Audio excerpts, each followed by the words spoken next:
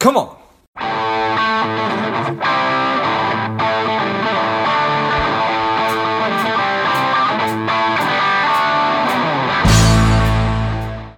Hello, dear listener. Before we get into today's show, quick ask. If you find value in today's show or you've gotten value out of a previous show, please leave us a quick 5-star review. Be super grateful. Thanks a lot. Welcome to Money Savage, a Savage Approach to Personal Finance. This is George Grumbacher, and the time is right. Welcome to today's guest, strong and powerful Sanger Smith. Sanger, are you ready to do this? I am. Thanks so much for having me, George. Yeah, excited to have you on. Sanger is a BFA, an APMA. He is a financial advisor and the managing partner of ClearFork Wealth Management, helping business owners make great money decisions. I'm excited to have you on again. Sanger, tell us a little bit about your personal life, some more about your work, and why you do what you do. Oh, man, that's a lot. 3 big questions that might take up an hour apiece. I don't know. I might talk your ear off here. Like you said, George, I'm an advisor here in Fort Worth. Our team in Fort Worth, ClearFork Wealth Management, what we do is we focus on decision management. When it comes to your money and achieving what you want out of your life with your money, the biggest thing is the choices that you make, right? The investments that you own are going to play a big role. How much money you earn is going to play a big role, but people of all incomes with all sorts of investment portfolios go broke.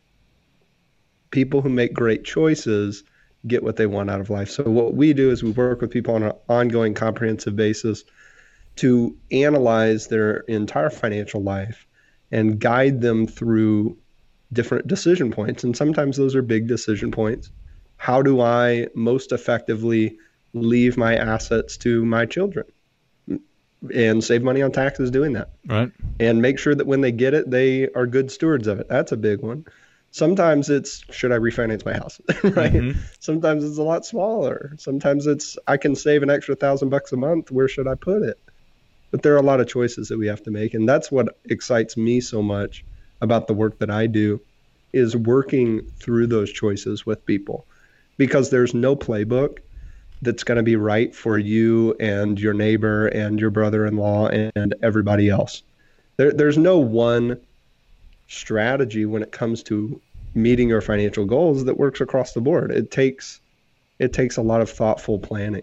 So I got into this industry because my dad, really. Some people grow up learning how to work on cars with their dad. Some people grow up learning how to fish and hunt. I didn't learn any of that, George. I learned how to be a financial advisor. That is what my dad taught me. So I started working in high school, learning the ins and outs of the business. And I always thought it was intriguing, okay, advisors, you get to help rich people get richer, help rich people not get broke. Okay, seems fun. You get to talk to people. It's not working out in the hot sun, cutting down logs or anything like that. It right. seems nice, but I didn't know that I needed to be an advisor until I inherited my granddad's old hunting rifle. So I'll tell you about that real quick. My granddad was a great guy. I called him Aji. I'm from Texas. In Texas, we all have goofy names for our grandparents. So I called him Aji, right? Well, Aji was a mustachioed, small town Texas man who fit the bill of every dude born in a tiny town in Texas, right? He had pearl snap shirt on everywhere he went. He had a big mustache. He loved hunting, riding his horses, and smoking cigarettes. Well, he ended up passing away when I was in high school, and I inherited this old Remington 25-06 hunting rifle from him. And I didn't think much of that rifle until 7 months later during deer season. I take out the rifle, I'm walking through this field early in the morning, right? The sun's not even up yet. I'm freezing my toes off. I'm decked out head to toe in camo, and I'm creeping over to the deer blind. And as I'm creeping over to the deer blind, trying not to make a sound, not to step on a twig, scare off all the deer, I start to smell a fire. I'm like, oh, what the heck is going on? I look around, there's no smoke, no flames, nothing crazy. And then I look over my right shoulder, I take a big, deep breath, and I realize that what I had thought was a fire was his cigarette smoke on the leather strap of the rifle. Oh, how funny. So I pack everything up because I know in that moment, hunt is ruined, right? It's over with. I'm not going to sneak up on a 12-point smelling like Marlboros. So I get in my truck and I drive to the Heiko Cemetery where he's buried next to his sisters or his brother and his mom and dad and that whole side of the family. And so when I got there, I get out of the truck, I turn off the radio. I was playing this old Willie Nelson song called The Uncloudy Day. I always play it whenever I think of him. I turn off the radio, go over to the gravesite. The only thing that was there was this smooth pile of dirt. It wasn't a headstone. And so I call my mom. I said, hey, Mom, what the heck? Why does my granddad not have a headstone? She goes, oh, they can pay for it. And she meant like, his wife and other children. They can pay for it. And I said, well, you can pay for it. You have the money. And she says, well, I paid for his funeral. And in that moment, I realized that he didn't have enough money for a funeral, enough money for a headstone, and that rifle that I had, that I still have, that is one of my most prized possessions, was the sum total of his inheritance that he left behind. And so that moment is what I credit to me realizing that my life's passion was working with people to make sure that the legacy that they get to leave for their children is more meaningful, it's more impactful, it's more long-lasting than material goods. Nice. I appreciate that. Nice to have that light bulb turn on, right? Where it just clicks. I think a lot of the time we can intellectually understand the value of the work that we're doing, whatever that work is, but sometimes it does take that real moment where the pieces finally do fall into place and you just sort of get it, right? Oh, absolutely. Yeah, and I think it's important to have a strong why in what you do, and I'm lucky enough to have that. I love the work that I do. I love the people that I get to work for. I love my clients. They give me the opportunity to live out my passion every day. And you're absolutely right. Having that moment is pretty helpful. Yeah, for sure. So talking about decisions, we're faced with probably way too many decisions, right? Just on a daily basis, and so we certainly suffer fatigue. But when we're talking about the really important decisions, how we're allocating our time and our money and our resources and making those kinds of decisions, which is what you help people with, how important is it to, it sounds kind of dumb to think about it, but to be super intentional with those decisions down the road, like your grandpa, putting your loved ones in a position where they're not having to decide, am I going to get a headstone for my dad, grandfather, whatever it might be? Yeah. So a lot of people, when they hear what I do, they hear about financial planning, they think what that means is I've got to have a step-by-step, year-by-year, month-by-month, day-by-day plan for my finances. Like a training plan if you were going to run a marathon. Right, next Tuesday I'm going to run 7 miles and I got to do it at an 8-minute pace. No, you can't do that with your finances. And the reason you can't do that with your finances is because everything changes. Everything changes. Your income's going to change. Your spending's going to change. Your wants are going to change. Your goals may change. There's so many things that can change that you can't even control. Right? This year really showed a lot of people the reality of that. As far as COVID, as far as having, steady streams of income that people thought they could rely on for the next 50 years, all of a sudden, just snap of a finger, gone. So because we don't know what's going to happen, we can't predict the future when it comes to the stock market, our investments, our own choices, our own needs, our family plans, our health. We can't predict the future for anything. We have to operate with that certainty, the certainty that we will not know, the certainty of the uncertainty. And so when it comes to those decisions, since I can't plan out that decision that you're going to make 5 years from now, what we've got to do is start to align the trajectory that you're on financially with your values and your goals now, knowing that both of those may change. So what I mean when I say that is, when it comes to decisions, there are a lot of things that trip people up when they're not prepared. And the biggest is the emotional impact on the decision-making process, or the impact of emotions on the decision-making process. So when people are unprepared, then we have a decision that is forced upon us. That may be you weren't financially prepared to or thoroughly thought out purchasing a house, but all of a sudden your dream house is on the market. Well, now we're high emotion. We're very excited. We're probably not prepared for this. We didn't have the money in the right places. Yeah. We didn't think out the cash flow implications of making this purchase. But geez, it's my dream house.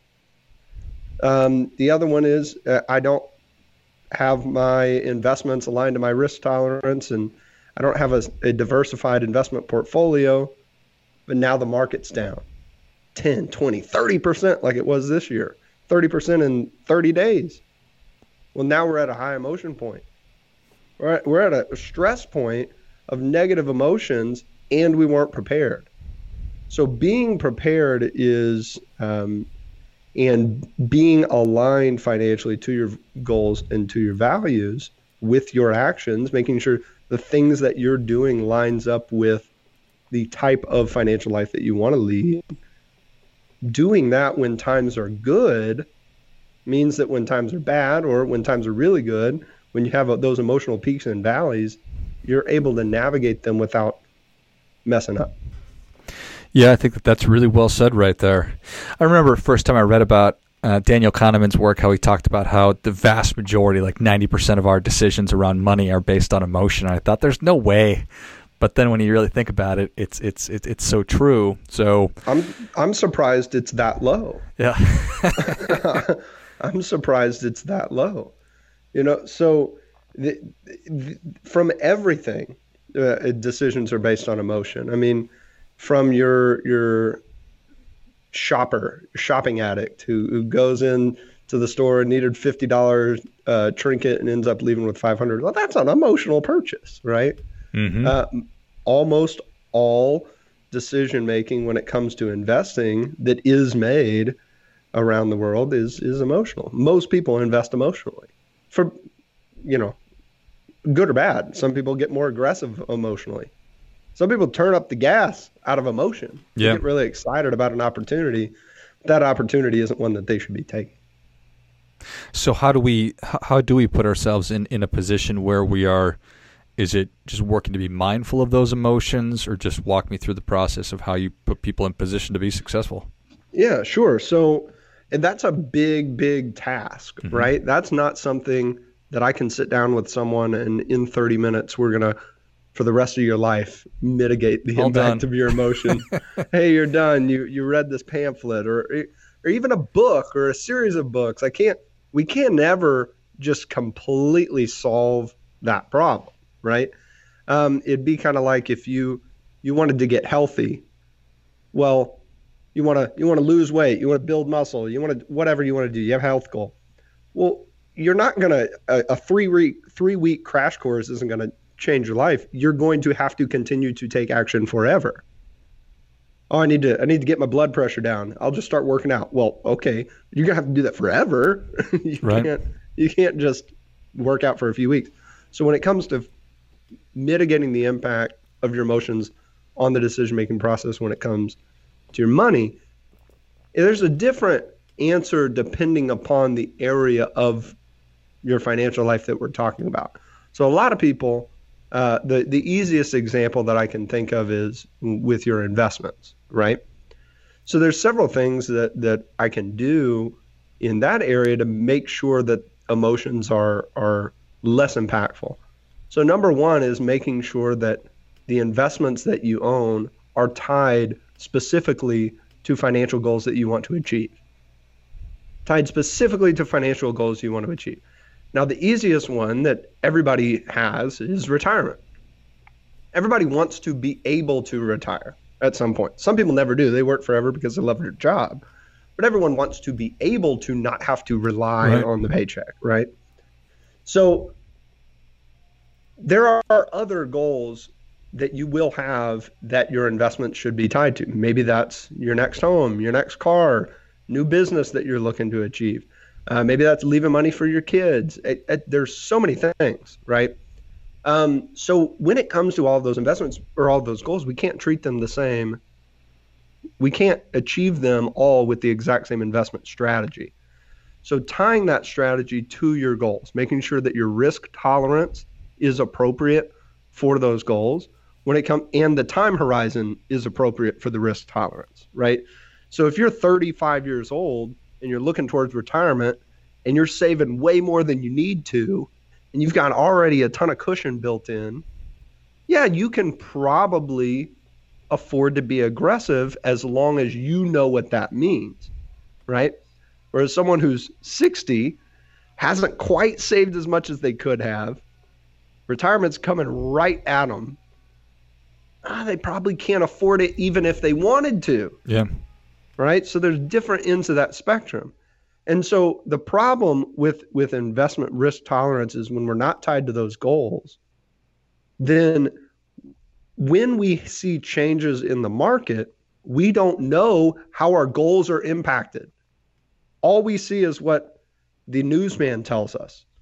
Hey, the Dow Jones is down X% today. Oh, man, that's scary. Right. Oh, is my money down 10% today? I don't know. Well, a lot of times when I work with my clients and we get the investment specifically lined up for their goals so that they know exactly where they stand. They know these investments are going to the new house. These investments are going to the new business. These investments are going to retirement. These investments are going to the kids. Is when we see market pullbacks, they're able to very, very, very quickly and easily assess the impact of that market downturn on their ability or probability to achieve those goals. And most of the time, if we've done our job correctly, the impact's very little. Nice. I hope that makes sense. No, it does. I think it's super important, and it's easy to get your brain around that, right? That my investments should be tied to my specific goals, and that allows me to probably understand it better, but to make sure that my risk tolerance is appropriate, my time horizon is appropriate to those, versus just having this. Yeah. So these are my investments. Exactly. A lot of people. It depends. You know, there's a broad range of people they're the DIY investors that are going to spend 8 hours a day reading Motley Fool, right? And they know everything, right? A lot of your listeners are above average as far as financial literacy, right? Sure. Obviously, we're listening to the Money Savage. You guys know something about money. So that's one end of the spectrum. The other end, or the problem that I see with a lot of people, is they focus on maximizing return, or at the very least, they focus on optimizing return. So we can get success there when our goal is, I want to get the best return possible. Oh, okay. But it's got to be appropriate for that goal, right? So a lot of people lump in everything together and they've got this one big pot of money. And then what happens is we come to a decision point on that goal that wasn't even clear. You know, like I said, if the opportunity to buy that house comes up, but we haven't been segmenting money off for a house. Right. We haven't been segmenting money off for this new business opportunity. We haven't been segmenting money off for your dream car. And then it gets there. And now we're excited about it. And now you've got the choice, hey, am I going to pull $250,000 out of my portfolio? I don't know. I don't know if that makes sense. oh, maybe I'm going to do it anyway. Oh, maybe my risk tolerance is too high to achieve that. And then now the market pulled back 10%, 3 weeks before my closing date. Yeah. On my house. There's so many things that can go wrong. So when it comes to, removing emotions, that's only one piece, is getting your goals very clear. The second one is getting your risk tolerance to a point where you can stomach it. So a lot of people, when I mentioned earlier that there's no pamphlet that you can read that's going to work for you and your next door neighbor. A lot of people come to me with ideas on rules as far as asset allocation. They say, oh, well, Sanger, I heard that you need to have 60% of your money in stocks. I don't know. Right. I don't know if that works for you. Maybe. Depends on what you're trying to do. Right? It depends on what you're trying to do. But that happens all the time. People think, oh, well, the optimum, I'm this old and I'm going to work for this long, therefore my asset allocation is here. No, not necessarily. Not necessarily, because you've got to factor in your own human emotions. How are you going to feel? How are you really, really, really going to feel when your portfolio pulls back? Because it will. When your portfolio pulls back, look at your asset allocation now, figure out how much would this have pulled back in 2008, in the spring of 2020, in the fourth quarter of 2018, in the early 2000s. How much would it have pulled back during those very recent stress points in the market? And am I going to be able to sleep like a baby knowing that my portfolio is down that much in a short period of time? And when faced with the reality of those numbers, a lot of people realize that maybe they were being too aggressive.